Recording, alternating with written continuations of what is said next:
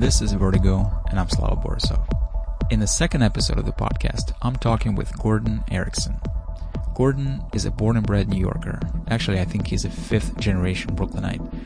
He is an independent film director, as well as the founder and principal of a marketing agency which has, over the years, worked with many real estate clients in New York City. As you will hear, he is also a part owner of a neighborhood wine shop. There were a few weird cuts and blemishes in the recording, like when my Wi-Fi router decided to freeze for no reason, just as Gordon was about to answer my question about gentrification, or when Alice, Gordon's dog, wanted to add something to our discussion. Those moments had to be cut out. No offense to Alice. Anyway, here's my conversation with Gordon.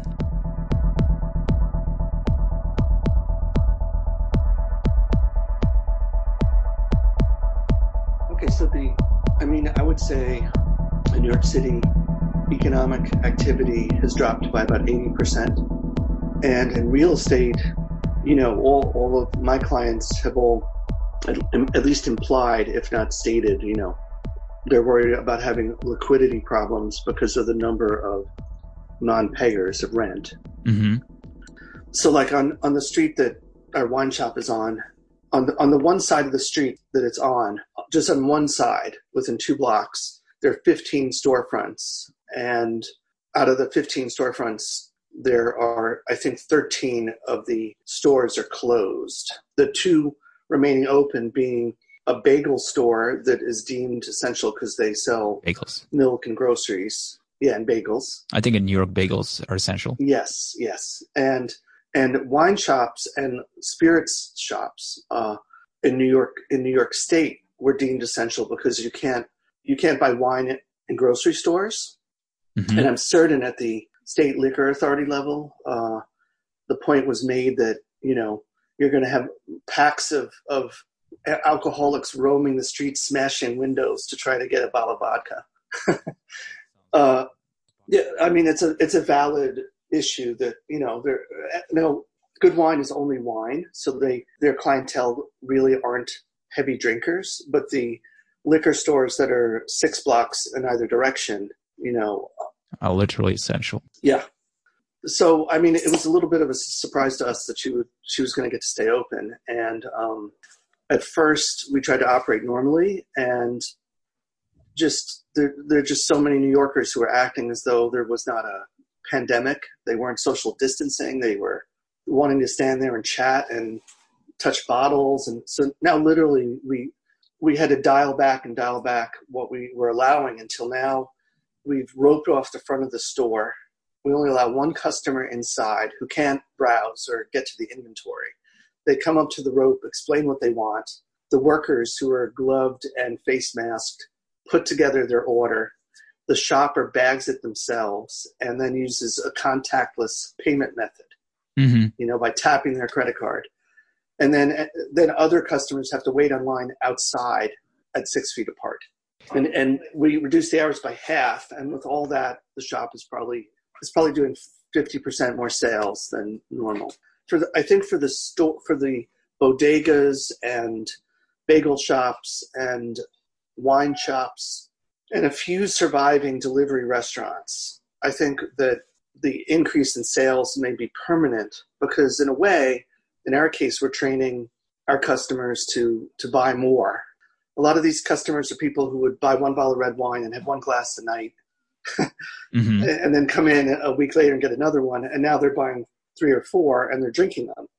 And it's sort of normalizing their consumption. And I think that for the stores that are open and are seeing higher sales, I think once this is all over, which, will be a very long time, I think, it'll have benefited these the pool of essential stores. But sadly, I think for restaurants, even with a lot of city and state aid, at the point when there's a vaccine and no one has any COVID fears, I would guess at least half the restaurants in New York City will be out of business, even with pouring billions of dollars into the industry. And it will be very difficult to new restaurants will have a very, very hard time, I think. In the case of the existent restaurants, some of them are desperately trying to provide delivery services And they changed the law so that they're now allowed to deliver alcoholic drinks with their food, because that's really how, an Italian restaurant loses money on a piece of meat. They make some money on pasta, but they really make money on wine and drinks. So there's some restaurants that are struggling to continue delivering to their customers.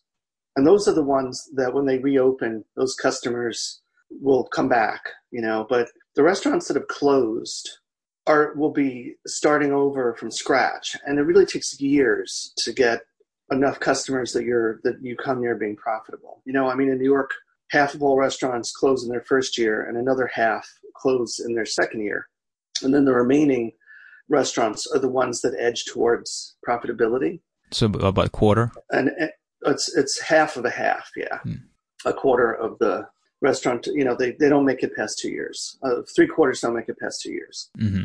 And the whole problem is just training your customers to come back on a regular basis. When restaurants open here in Park Slope, there are not many good restaurants. There are many mediocre restaurants who have dumbed down their service and their food and desperate to try to become profitable. And every time a new restaurant opens, they're packed for the first 3 months because everyone goes to try them out. Right. And then I see this over and over where the restaurateurs think they've got it made and they've got a hit. And then 3 months later, they're a ghost town because everyone has tried them once.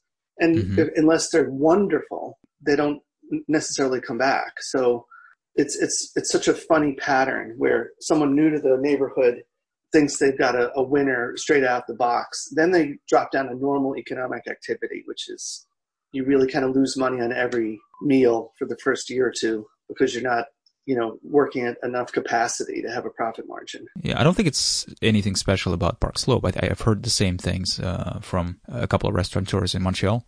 Yeah, the only reason I mentioned Park Slope is that there are no, Carroll Gardens and Cobble Hill and Park Slope, Fort Greene. These places had for many years, their main shopping districts were destinations. So people from other parts of the city would go to Fifth Avenue here in Park Slope because we had a lot of restaurants and stores. Mm-hmm. But now with all the gentrification and an explosion of local restaurants, the foot traffic on Fifth Avenue probably is half of what it was 5 years ago, but the rents have not changed. So the uphill battle of opening a restaurant here is much, much greater than if you're opening in Prospect Lefferts Gardens. You can get a restaurant space for $3,000 a month. That here might be $12,000 a month. So that's a lot more burgers to sell in Park Slope. But that number is definitely not going to stay at that level. No, but the shocking thing is that, so Heather has had the shop for 5 years, and she's seen the drop in foot traffic and the death of a lot of little restaurants. The incredible thing is that there's storefronts that have been empty for 2 or even 3 years within a few blocks of her shop, and the landlords have not capitulated on the rents yet. I saw the same thing in Montreal. Like half the St. Lawrence Boulevard is boarded up, and they were not budging. And now, just even last summer, that some began to capitulate. There's a corner restaurant space that was a bar, and I think its rent was $13,000. And for years, the landlord was trying to get that again. And 6 months ago, it was rented to a coffee chain that's paying $6,000. A huge drop in the amount of rent income. I'm sure still plenty profitable for the landlord. And that coffee place, which also is a bakery, that's one of the places that is still open, trying to hang on. Yeah, they're delivering coffee and pastries, and you can walk up and order, and they will hand it to you through a window, basically. So there, but I was always shocked at how many landlords thought they could wait a year or two and then they'd get $10,000 a month for a tiny little space. I can't imagine any stimulus post-COVID that would restore the retail environment in New York to what it once was. I see no path to filling all the stores again, even if rents were to, go down by half or more. the uphill climb to having bustling commerce in most neighborhoods, I just think is too great. The exception, though, I would say, they're neighborhoods like Jackson Heights and Queens or Bushwick, Broadway, and there are shopping districts where a lot of the workers are like blue collar, paycheck to paycheck workers, a lot of restaurant workers, a lot of delivery people, home healthcare aides, people who get paid in cash. And in those neighborhoods, at all the major subway stops, there were very thriving retail areas where people would get off the subway after a work shift and they'd buy stuff in the dollar store, or the deli. These are not high-end shoppers. They're, or there would be discount clothing stores. There'd be places that had a lot of utility and you got a lot of bang for your buck. And driving around New York, the healthiest retail environments were not in the fancy neighborhoods like Park Slope or Carroll Gardens. They were in much more, commuter, working class neighborhoods. Mm-hmm. Those neighborhoods, I think, for one, they're still sustaining some of their essential businesses, their grocery stores and hardware stores and so forth. Those neighborhoods might have a real renaissance because rents will go down. Immigrants who are entrepreneurs will open pizza shops again, and their customers are literally people who get off the subway and live within 3 blocks. But like, for instance, here on Fifth Avenue, there were a dozen clothing boutiques. And I just don't see, they were all slowly going out of business one by one prior to the coronavirus. But mm-hmm. I don't really understand how they can reopen those and have enough shoppers. Everyone's being trained to not, to either order online or to, prior to this, I don't know, they go to Madison Avenue. They wouldn't shop on Fifth Avenue. Right. So I wanted to respond to 2 points. First of all, if you're talking about like Queens and these so-called working class neighborhoods, wouldn't the same cycle of gentrification kick in where at first these are the only survivors and then they become kind of cool, and then so therefore all the young people are moving to Queens, making cool. But you're assuming, I feel like in terms of the value of buildings and condos in New York City, I don't see how they'll reach the heights they were at, and rents are going to have to go down for years, I think. And a lot of developers who are midway through a building are going to go bankrupt because the luxury market was based on foreign buyers coming in with a lot of cash. And I don't know where they're going to get enough Dutch bankers and Chinese bankers and so forth bidding up the market to, have all these $2 million 2-bedrooms. There's going to be an outflux of New Yorkers for a while. So there won't be enough demand to really justify the valuations of the apartments. So that in turn is going to make rents go down. And so that'll stop the gentrification process, because if you can get a good apartment at a decent rent, 2 stops from Manhattan, you no longer have a reason to go 5 stops from Manhattan. So there will be like a natural limit to gentrification. That's my gut feeling, is the way rents were heading. Well, rents had started dropping even last summer, but not by huge amounts. But young people were moving further out into the boroughs and renting housing that was more affordable. And now those same young people that would pay, higher rents to what do they call this category? It's sort of like natively affordable housing, basically. I haven't heard of that. It's not affordable housing in the sense that the city is subsidizing it or there are any requirements about rents, but there's like a category of housing that I've been reading about that in effect is affordable because it's in less desirable neighborhoods that a generation ago, had a lot of crime, and now, New York is extremely safe, and kids from Ohio move here and they don't know anything about any demographics or know any reputations. And they move, they all moved into Bed-Stuy 5 or 10 years ago completely ignorant of that it used to be a dangerous neighborhood, and now it's not, and they utterly gentrified it because they could find apartments where landlords had these apartments that were extremely affordable, that a family of three with two blue-collar workers could afford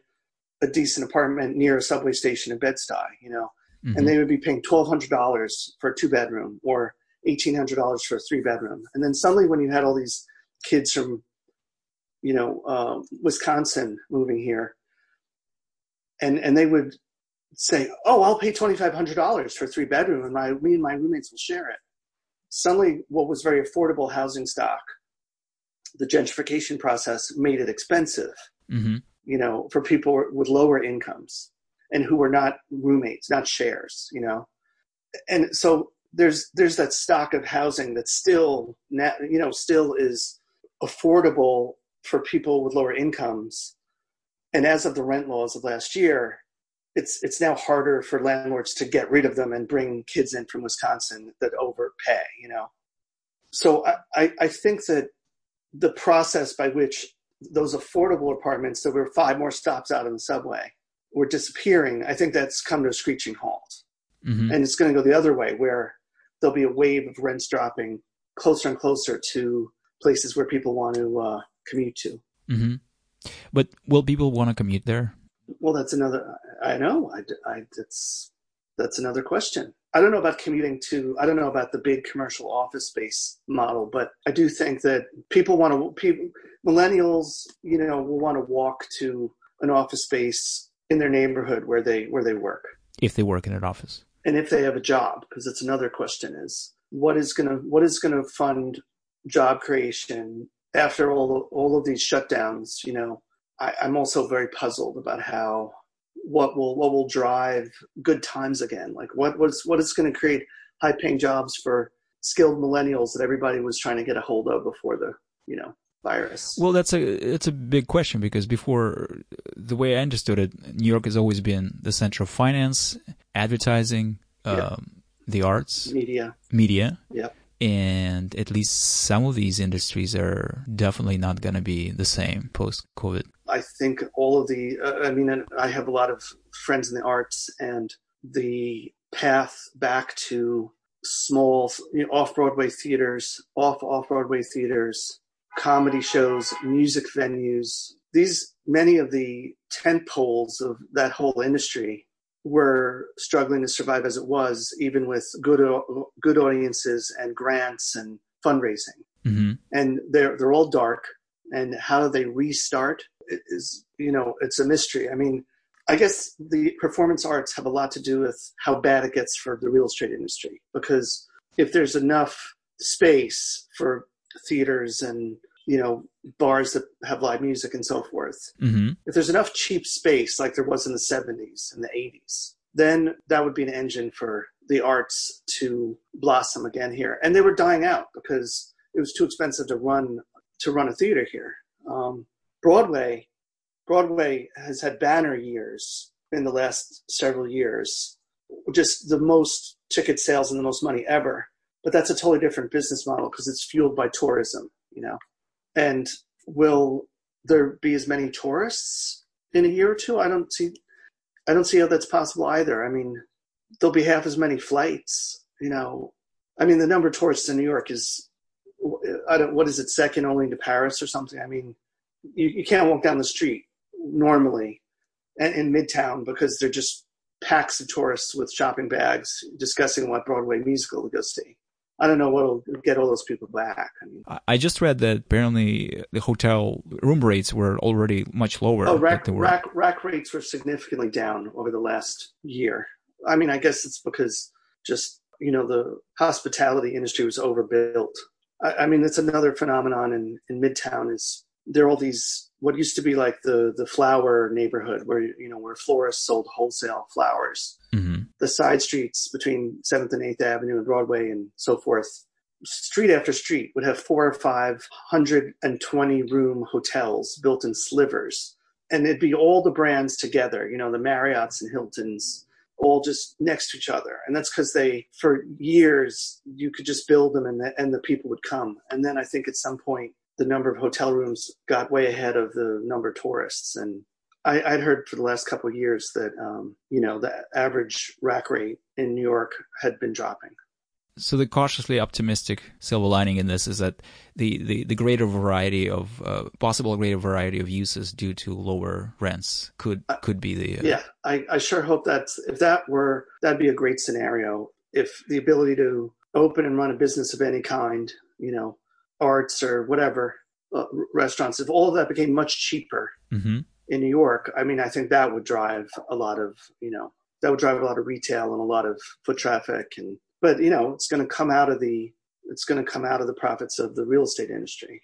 I think the model of gentrification we've seen without enough protection for affordable housing is simply a tool that pours more money into the real estate industry. The net result of what down market neighborhoods becoming fancy is commercial rents and residential rents go up and the price of condos and buildings goes up. And so it's literally taking money out of the pockets of small restaurateurs and retail stores and putting it into the pockets of the people who have the capital to develop and manage real estate. Mm-hmm. And that's what gentrification has done in New York. And that's because until last year, and it's still not complete, but the real estate industry spent millions and millions of dollars on lobbying in the state Senate and in city council. They were absolutely the most powerful industry. And so there are very, very weak controls, by the government on that process. And it went on far too long. They don't seem to be getting their money worth, though, because right. Well, the reversal that the real estate industry was completely asleep at the switch. The turnover in the state Senate so that it became a majority Democratic. There was a block of 8 Democrats that basically voted Republican, and they're all voted out of office and replaced by very young progressive senators. And they immediately sponsored bills that were very punitive for the rental industry in New York. And what typically centrist Democrats in the Senate normally were content to, not let bills like that pass. But in this sort of populist wave in the last election in 2018, everybody piled on these bills. So literally, a week or two before this whole set of rent, bills that control rent stabilized apartments and so forth passed, suddenly the larger landlords woke up to the fact that, oh my God, these bills may pass. And they began lobbying the governor furiously. And they literally, because they were so used to years and years and years of inaction in the state Senate, they could have had a hand in kind of splitting the difference and getting compromises. These bills were not well written. They were written by new senators who don't really even know that much about how real estate works. They're very hard to enforce. They don't have a lot of detail, but they were disastrous bills for especially landlords that have a lot of stabilized apartments. They're overnight. I mean, the value of their apartment holdings might have gone down by half, but they missed their chance to try to sway they missed their chance in trying to use their lobbying power to at least get some compromises that they might have had a better outcome. So like you said, in the last year or so, there already was a big shakeup in the rental industry. Mm-hmm.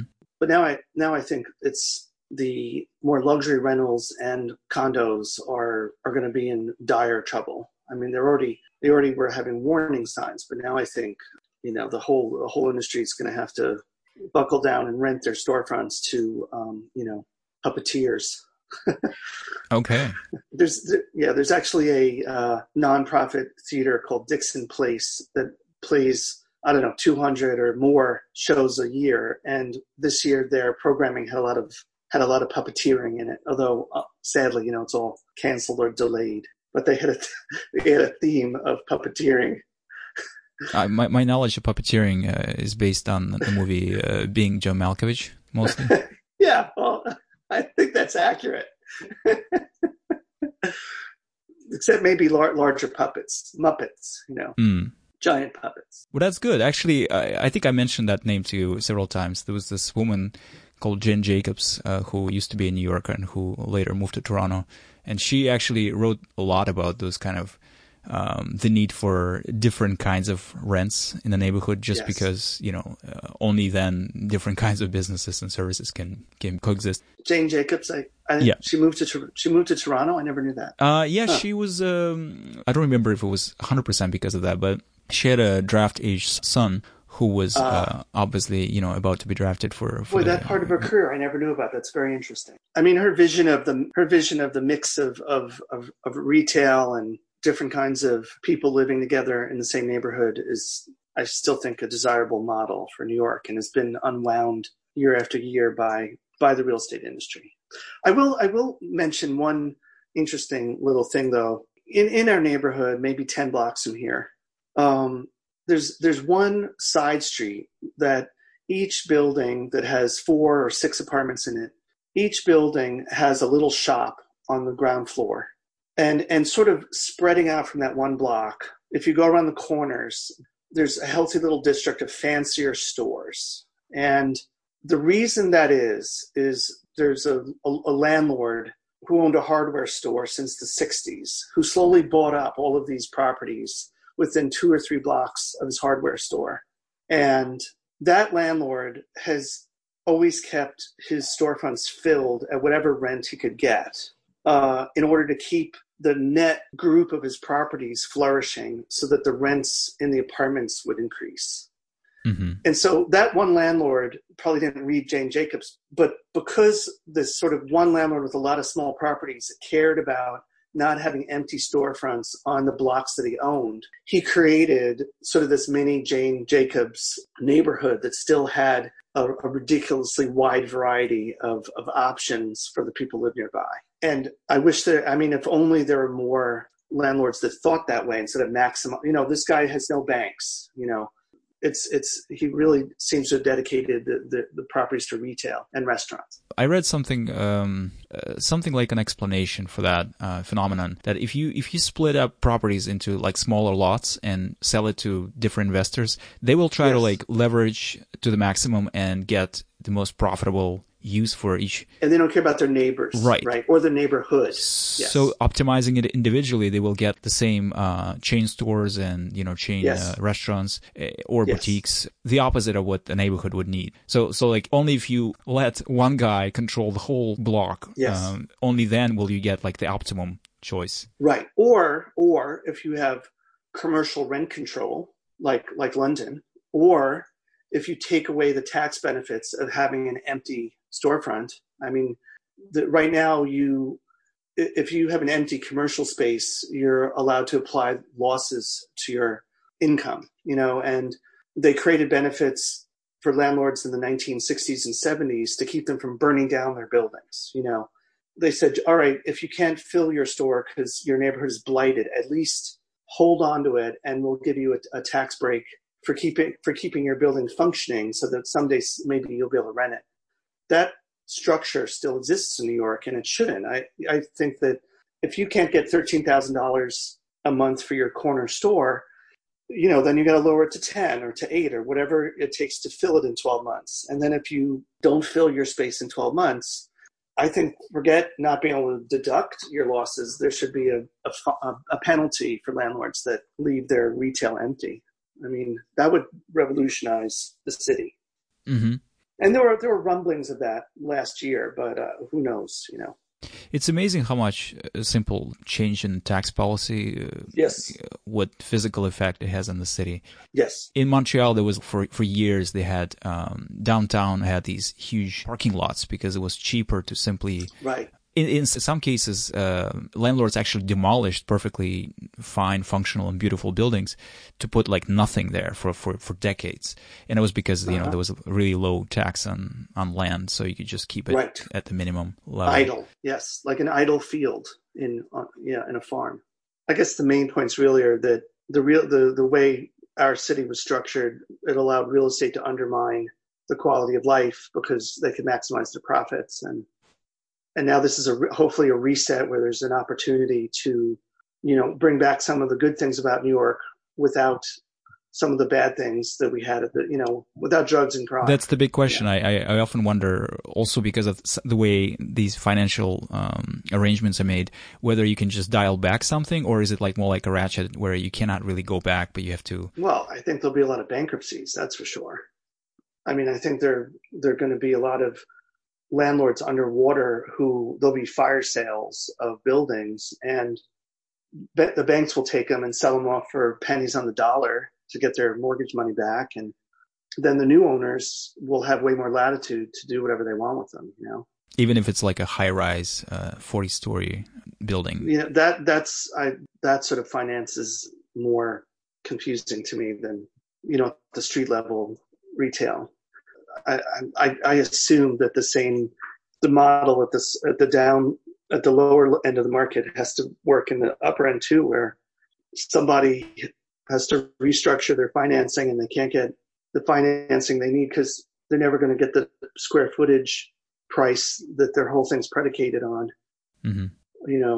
What is it, Jared Kushner and 666 Fifth Avenue? Mm-hmm. That they bought that at the top of the market, and there's no way they'll ever get $1,000 a square foot for office space again. There's got to be dozens of buildings like that. Do you think some of the zoning regulations will be revised after this? Well, what would that? I mean, what do you mean more specifically? Can one just simply start mixing office and residential and maybe even light industrial just freely within the same lot, or it's not likely?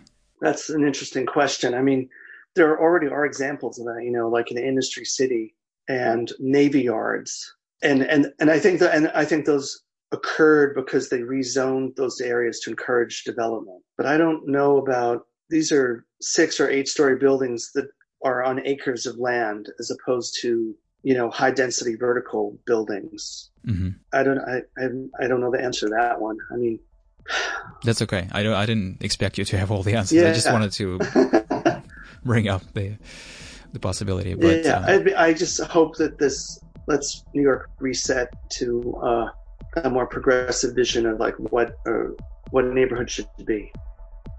Well, listen, I think we've used up your the allotted time, and the Alice is getting restless too. So I think I'll just thank you for the time and for your opinions, which are always interesting, and hope to speak to you maybe in a month or two on different set of topics. That'll be fun to do. Thanks for having me, Slava, and I look forward to talking to you next month. Okay, great. Take care.